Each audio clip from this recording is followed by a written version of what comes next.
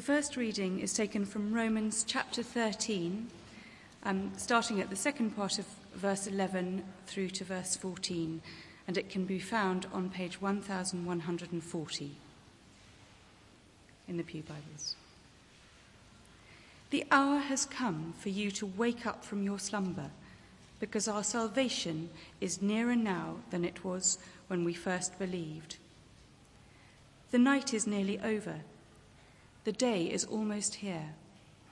So let us put aside the deeds of darkness and put on the armor of light. Let us behave decently, as in the daytime, not in orgies and drunkenness, not in sexual immorality and debauchery, not in dissension and jealousy. Rather, clothe yourselves with the Lord Jesus Christ, and do not think about how to gratify the desires of the sinful nature.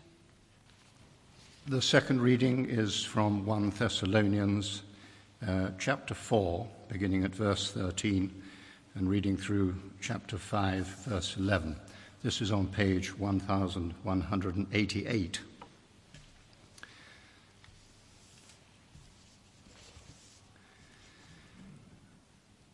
Brothers, we do not want you to be ignorant about those who fall asleep, or to grieve like the rest of men who have no hope.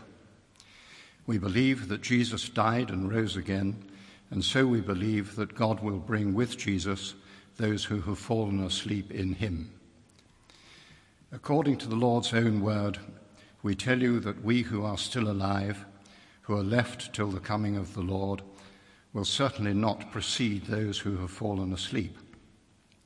For the Lord himself will come down from heaven with a loud command, with the voice of the archangel and the trumpet call of God, and the dead in Christ will rise first.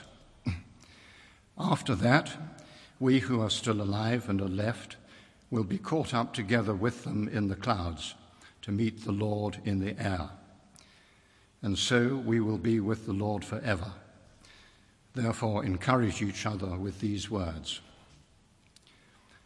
Now, brothers, about times and dates we do not need to write to you, for you know very well that the day of the Lord will come like a thief in the night. While people are saying peace and safety, destruction will come on them suddenly as labor pains on a pregnant woman, and they will not escape. But you, brothers, are not in darkness, so this day should surprise you like a thief. You are all sons of the light and sons of the day. We do not belong to the night, or the darkness. So then, let us not be like others who are asleep, but let us be alert and self-controlled. For those who sleep, sleep at night, and those who get drunk at night. But since we belong to the day, let us be self-controlled, putting on faith and love as a breastplate, and the hope of salvation as a helmet. For God did not appoint us to suffer wrath, but to receive salvation through our Lord Jesus Christ. He died for us, so that whether we are awake or asleep, we may live together with him. Therefore, encourage one another and build each other up, just as in fact you are doing. This is the word of the Lord.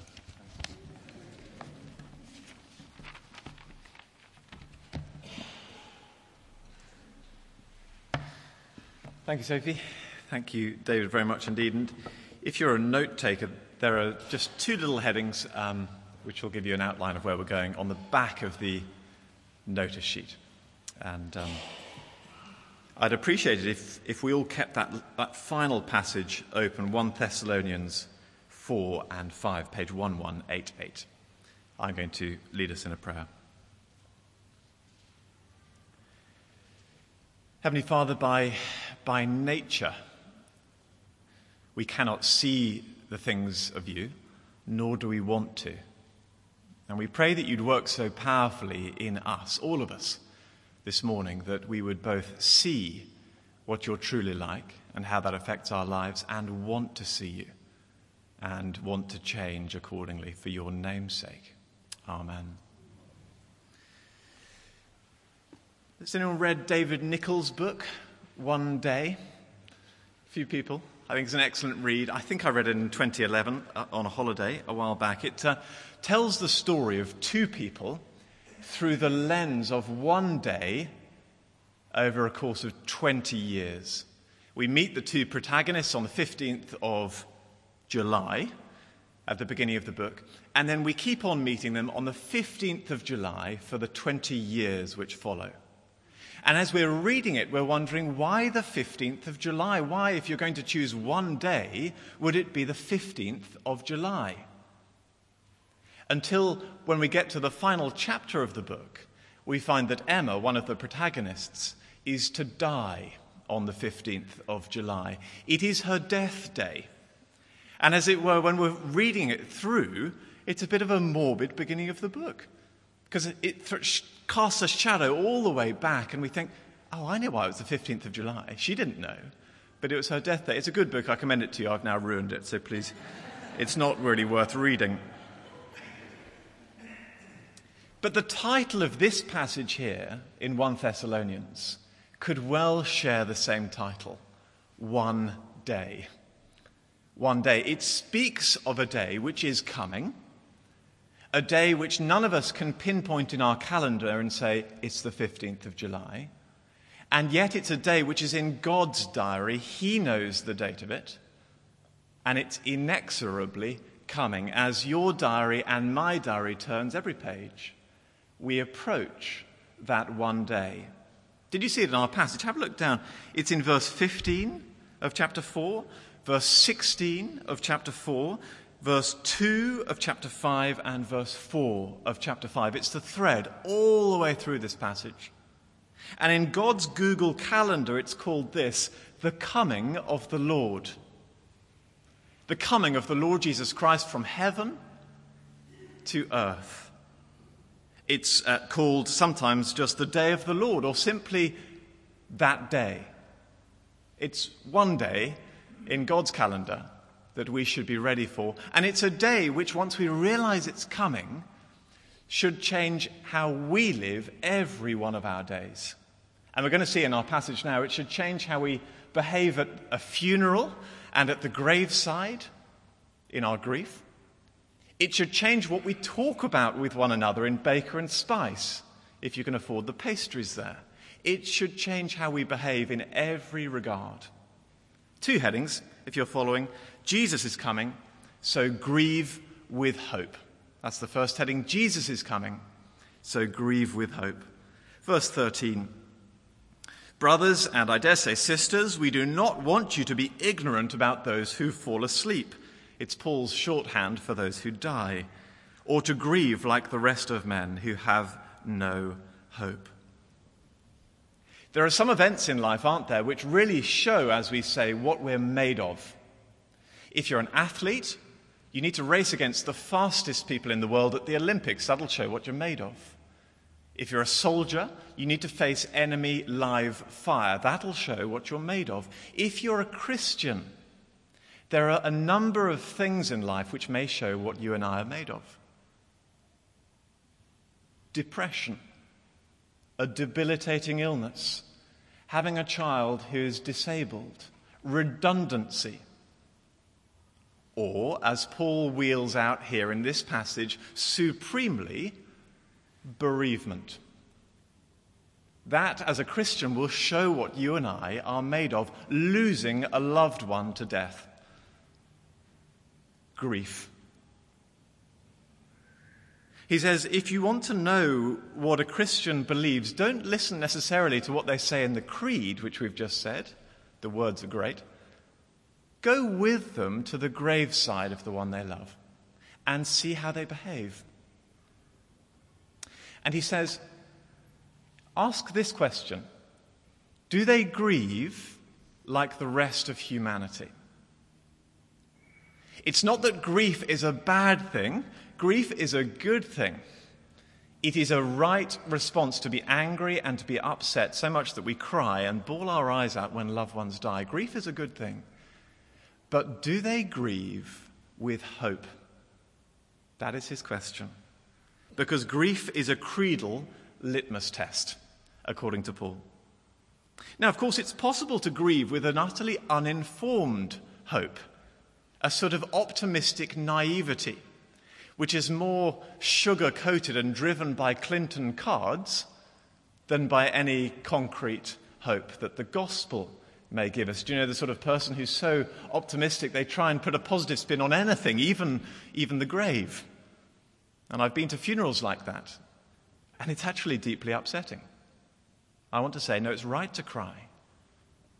But for the Christian, you and I have 100 reasons to believe that the grave for the person found in Christ is not the end, and therefore we can grieve with hope.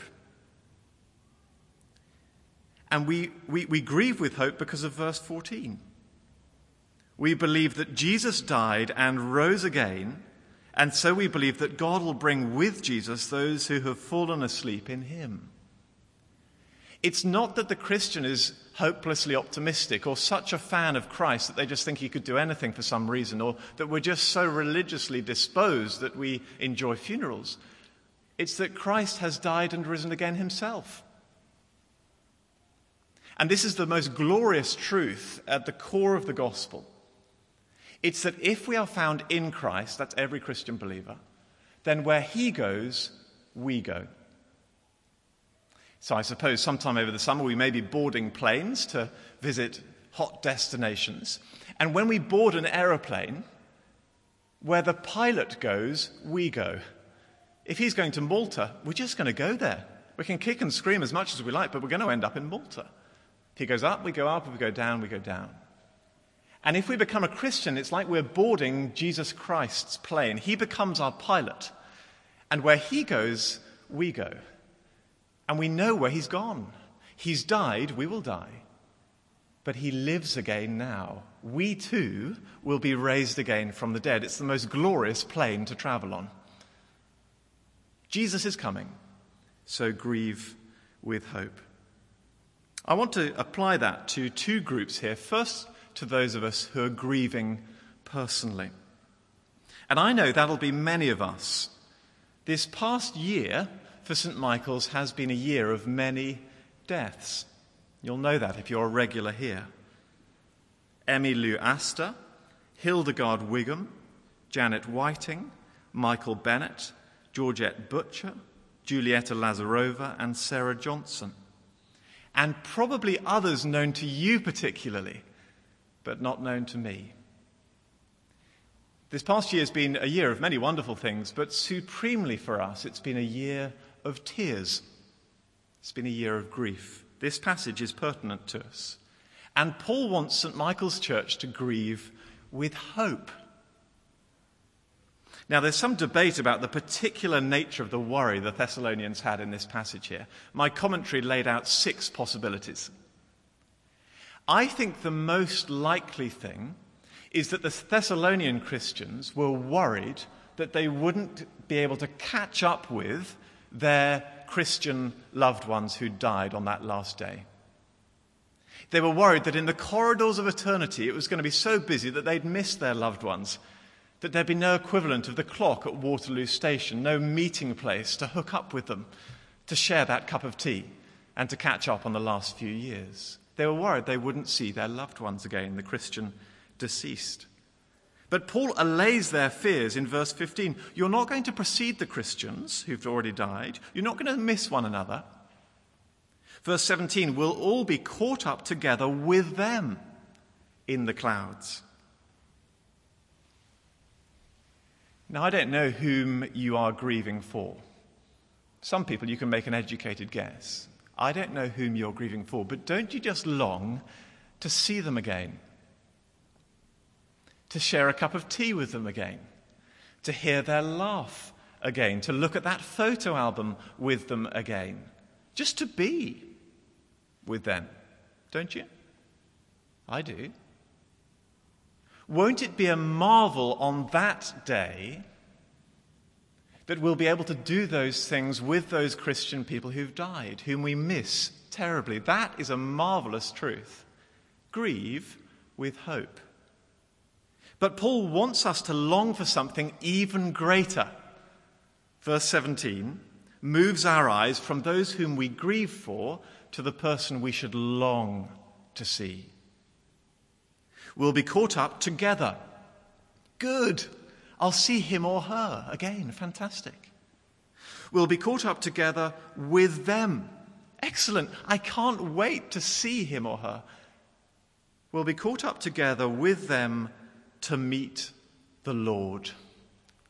And so Paul gently turns our eyes from the loved ones whom we miss so terribly to the Lord, who is theirs and who is ours. And he says we will see him. Wouldn't it be odd to go to the opera and to obsess about the people in the next door seats and miss the baritone on stage? Wouldn't it be odd to go and see Coldplay at Wembley Arena and get so caught up speaking with the security guard on the door that we miss the main act? We'd be missing the main event. We'd be deluded. It would be a waste of time. And I know it's hard. Maybe it's impossible to imagine loving somebody more than the spouse, friend, grandparent whom we've lost to death. But I want to say there is such a one, and his name is the Lord Jesus Christ. If we're tempted to think of Jesus as uncommitted to us, he's our groom from all eternity past, and we'll see him. If we're tempted to think of him as distant, he's our friend who sticks closer than a brother, and we will see him on that day. Tempted to think of him as weak, he's our champion who's defeated the satanic Goliath, and we'll see him on that day. As unattractive in some way, he's outstanding amongst 10,000, and we'll see him. As a bit wet, the Lord Jesus Christ? Well, he's our King, with King of Kings and Lord of Lords tattooed on his thigh and on his robe and on a white charger at the head of his armies, and we shall see him. And won't he be a marvel on that day? For he's our Saviour. He's the bloodied lamb. He's our way and our truth and our life, all wrapped up into one person. He's everything to us. He is life in all its fullness. And suddenly, in that moment, we will see him not as through a veil, as we see him now through the Scriptures, but we'll see him face to face as you see me and I see you.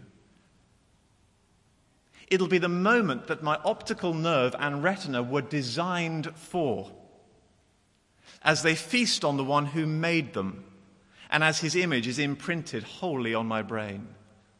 And at that moment I will kneel and I will bow and I will sing, because he's so glorious. And Paul says, Jesus is coming, so grieve with hope. Let me say now, I will be glad that my nearest and dearest are with me on that day, Christian family and loved ones. I don't know, maybe I'll be holding their hands, they'll be holding mine, but I won't be looking at them. Together we'll be looking at him, and we'll be delighted. And so, by all means, let's grieve. I want to say grief is good. And the grieving, for those of us who are grieving, goes on way beyond the rota for the casseroles and the flowers at the front door, and that's okay. And the grief will catch us unawares at odd moments when we find ourselves breaking down, and that's okay. But Paul says, grieve with hope. Grieve with hope, because Jesus is coming. Now, a quick word to those of us who aren't grieving. Verse 18, therefore encourage each other with these words. Encourage each other with these words. Paul and Silas and Timothy couldn't be with the Thessalonians, so they say, look, please say this stuff to one another. You need to hear this. If we've never experienced grief ourselves, sometimes when we have a friend or a family member who's grieving, it can be difficult to know how to love them. Difficult to know what to say and what to do. We feel maybe nervous around them. And sometimes we can avoid them for awkwardness, or we fall into default small talk, and we hate ourselves for it. We want to communicate our love, not in some sort of blithe way, but we don't know what to say quite. Now, there's a time for just giving someone a hug and saying, I was thinking of you, I'm praying for you, I love you. But Paul says there's also a time for saying this. Encourage each other with these words over coffee after church. I know you miss him terribly, but Jesus is coming soon, and you'll see him, and you'll see him, the Lord Jesus Christ. Encourage each other with these words. Jesus is coming, so grieve with hope. Second heading, Jesus is coming, so stay awake. So stay awake. Now, anyone undergoing suffering begins to watch the clock.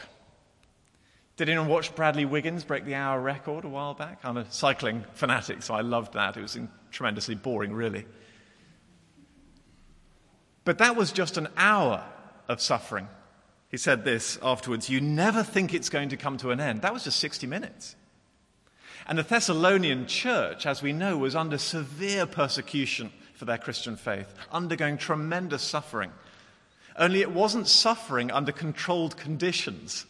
There was no clock ticking down that they could see. There were no number of laps to complete that they could see. The end of their suffering was undetermined. The one day was coming, but they didn't know how close it was going to be. And so they were asking Paul, please stop the pain. When's it going to be? When will Jesus come back? Because this hurts. And Paul gives them a typically robust answer. Verse 2, or is it verse 1? We don't need to write to you about times or dates, because verse 2, you know very well that the day of the Lord will come like a thief in the night. Like a thief in the night. Now, the thing about burglars, as some of us may know, is that they don't leave calling cards or make appointments. They come unannounced. And of all the burglars there are, burglars who burgle in the night time, well, they're the least expected. And it's not that Jesus is called Burglar Bill or he's carrying a swag bag and wearing stripy clothes and steals stuff. It's that he comes unexpectedly into his world. And the Thessalonians are saying, what's the date and what's the time and what's the hour? And Paul says, you can't know that. Not even the Lord Jesus knew that in his earthly nature. But he's coming unexpectedly, as a burglar would. One day Jesus will let himself into his world, and no locks will be broken because he has the key. There'll be no knock on the front door because he owns the place, and people won't be ready. Verse 3, people will be saying peace and safety, Paul says. It's one of the taglines of Pax Romana at the time, in the might of the Roman Empire in Thessalonica. Peace and safety. Look at us, the map's all ours. And then Jesus comes back. People will be looking at their life insurance policies and savings accounts and pension plans and Trident on our national security services, and they'll make a cup of tea and they'll say, peace and safety. But before they know it, before the cup of tea is cold, Jesus has come back into his world, into the home. He's come like a burglar in the night. And when that moment comes, end of verse 3, there'll be no escape. Paul typically changes his metaphor. It'll be like labor pains coming to an expectant mother. As you know, I'm no expert in that area, but I'm told that when labor pains come, a few of you raising your eyebrows, you cannot escape them. There's no ejector seat button, no tap-out possibility. No, I've had enough of this, let's stop it. You're in for the full ride. And it's painful. And Paul says, when Christ returns, something has begun that cannot be stopped. It'll be too late on that day to go on the Alpha course and get straight in our heads as to who Christ really is. It'll be too late on that day to get our finances in godly order or our relationships in godly order. Too late. Today, in the Bible's language, is the day of God's favor, the day to make those decisions. But that day is the day of God's reckoning. Too late. It'll be the day of regrets and shaking heads and desperation, and I wish someone had told me. I'm telling us. At this point, we can almost imagine Paul lifting up his pen and looking up and pausing for thought. He changes his tone here slightly. because he's writing to Christians. He's writing to Christians. And that makes him change his tone. Did you notice that? Verse 4. But you, brothers and sisters, are not in darkness that this day should surprise you like a thief. You're all children of the light and children of the day. One of the ways in which Paul likes to speak of life before Christ's return is using an image of the nighttime and the daytime. And we had it in that Romans passage Sophie read. The nighttime is the time before Christ comes. The daytime and the dawn is what Christ brings. He brings the day. He's the Lord of the sun. He's the day. The Romans passage said, our salvation is nearer now than when we first believed. The night is nearly over, and the day is almost here. In his terms, he's saying, do you realize, spiritually speaking, it's 5:30 a.m. The day is almost here. It's just the end of the night.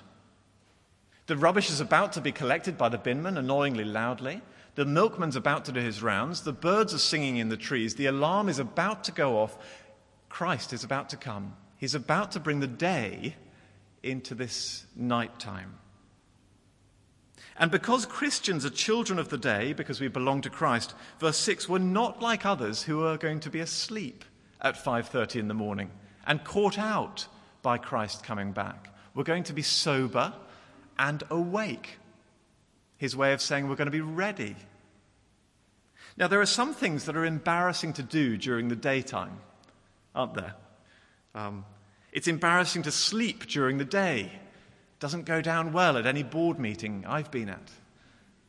It's embarrassing to be drunk during the day. It doesn't go down well when you pick up the kids from the school gate. It's embarrassing to be wearing the wrong clothes during the day, wearing your pajamas on the Northern Line going into the city. It's embarrassing. And Paul's saying, look, I know it's early, and I know Christ hasn't returned just yet, but are you dressed? And are we ready for him? Are we living appropriately for the day? Verse 8, are we wearing the right clothes? It's not actually a pinstripe suit, it's armor, the gospel armor, faith, hope, and love. Jesus is coming. Stay awake. 2 brief applications as I close. First of all, staying awake like this is hard. It's hard. The thing about being ready for the day when it's still the night is that it's quite tiring, actually. And we begin to wonder whether we are in for a raw deal. Is Jesus ever going to come? It's 5:30 a.m. Is it really worth being awake at this time? You look across London, curtains still drawn, people still snoring asleep, some late night in the pub drunk. Are we missing out here? Why am I awake at 5:30 a.m.? Is Jesus really going to come? Maybe our spiritual eyes are drooping slightly and we long more than anything else to get back into bed, spiritually speaking. It's just so hard living for Christ, holding on to his promises, not living for self. I just find that so hard. I want to get back into bed, actually. I want to start living for myself. I'm going to press sleep on the alarm clock. It's hard doing this. But the second point of application is stay awake because it's a no-brainer to do this. It's a no-brainer to do this. The thing about waiting for the day to come when it's the night is that the day will come. It happened today. It happened yesterday. Always does happen.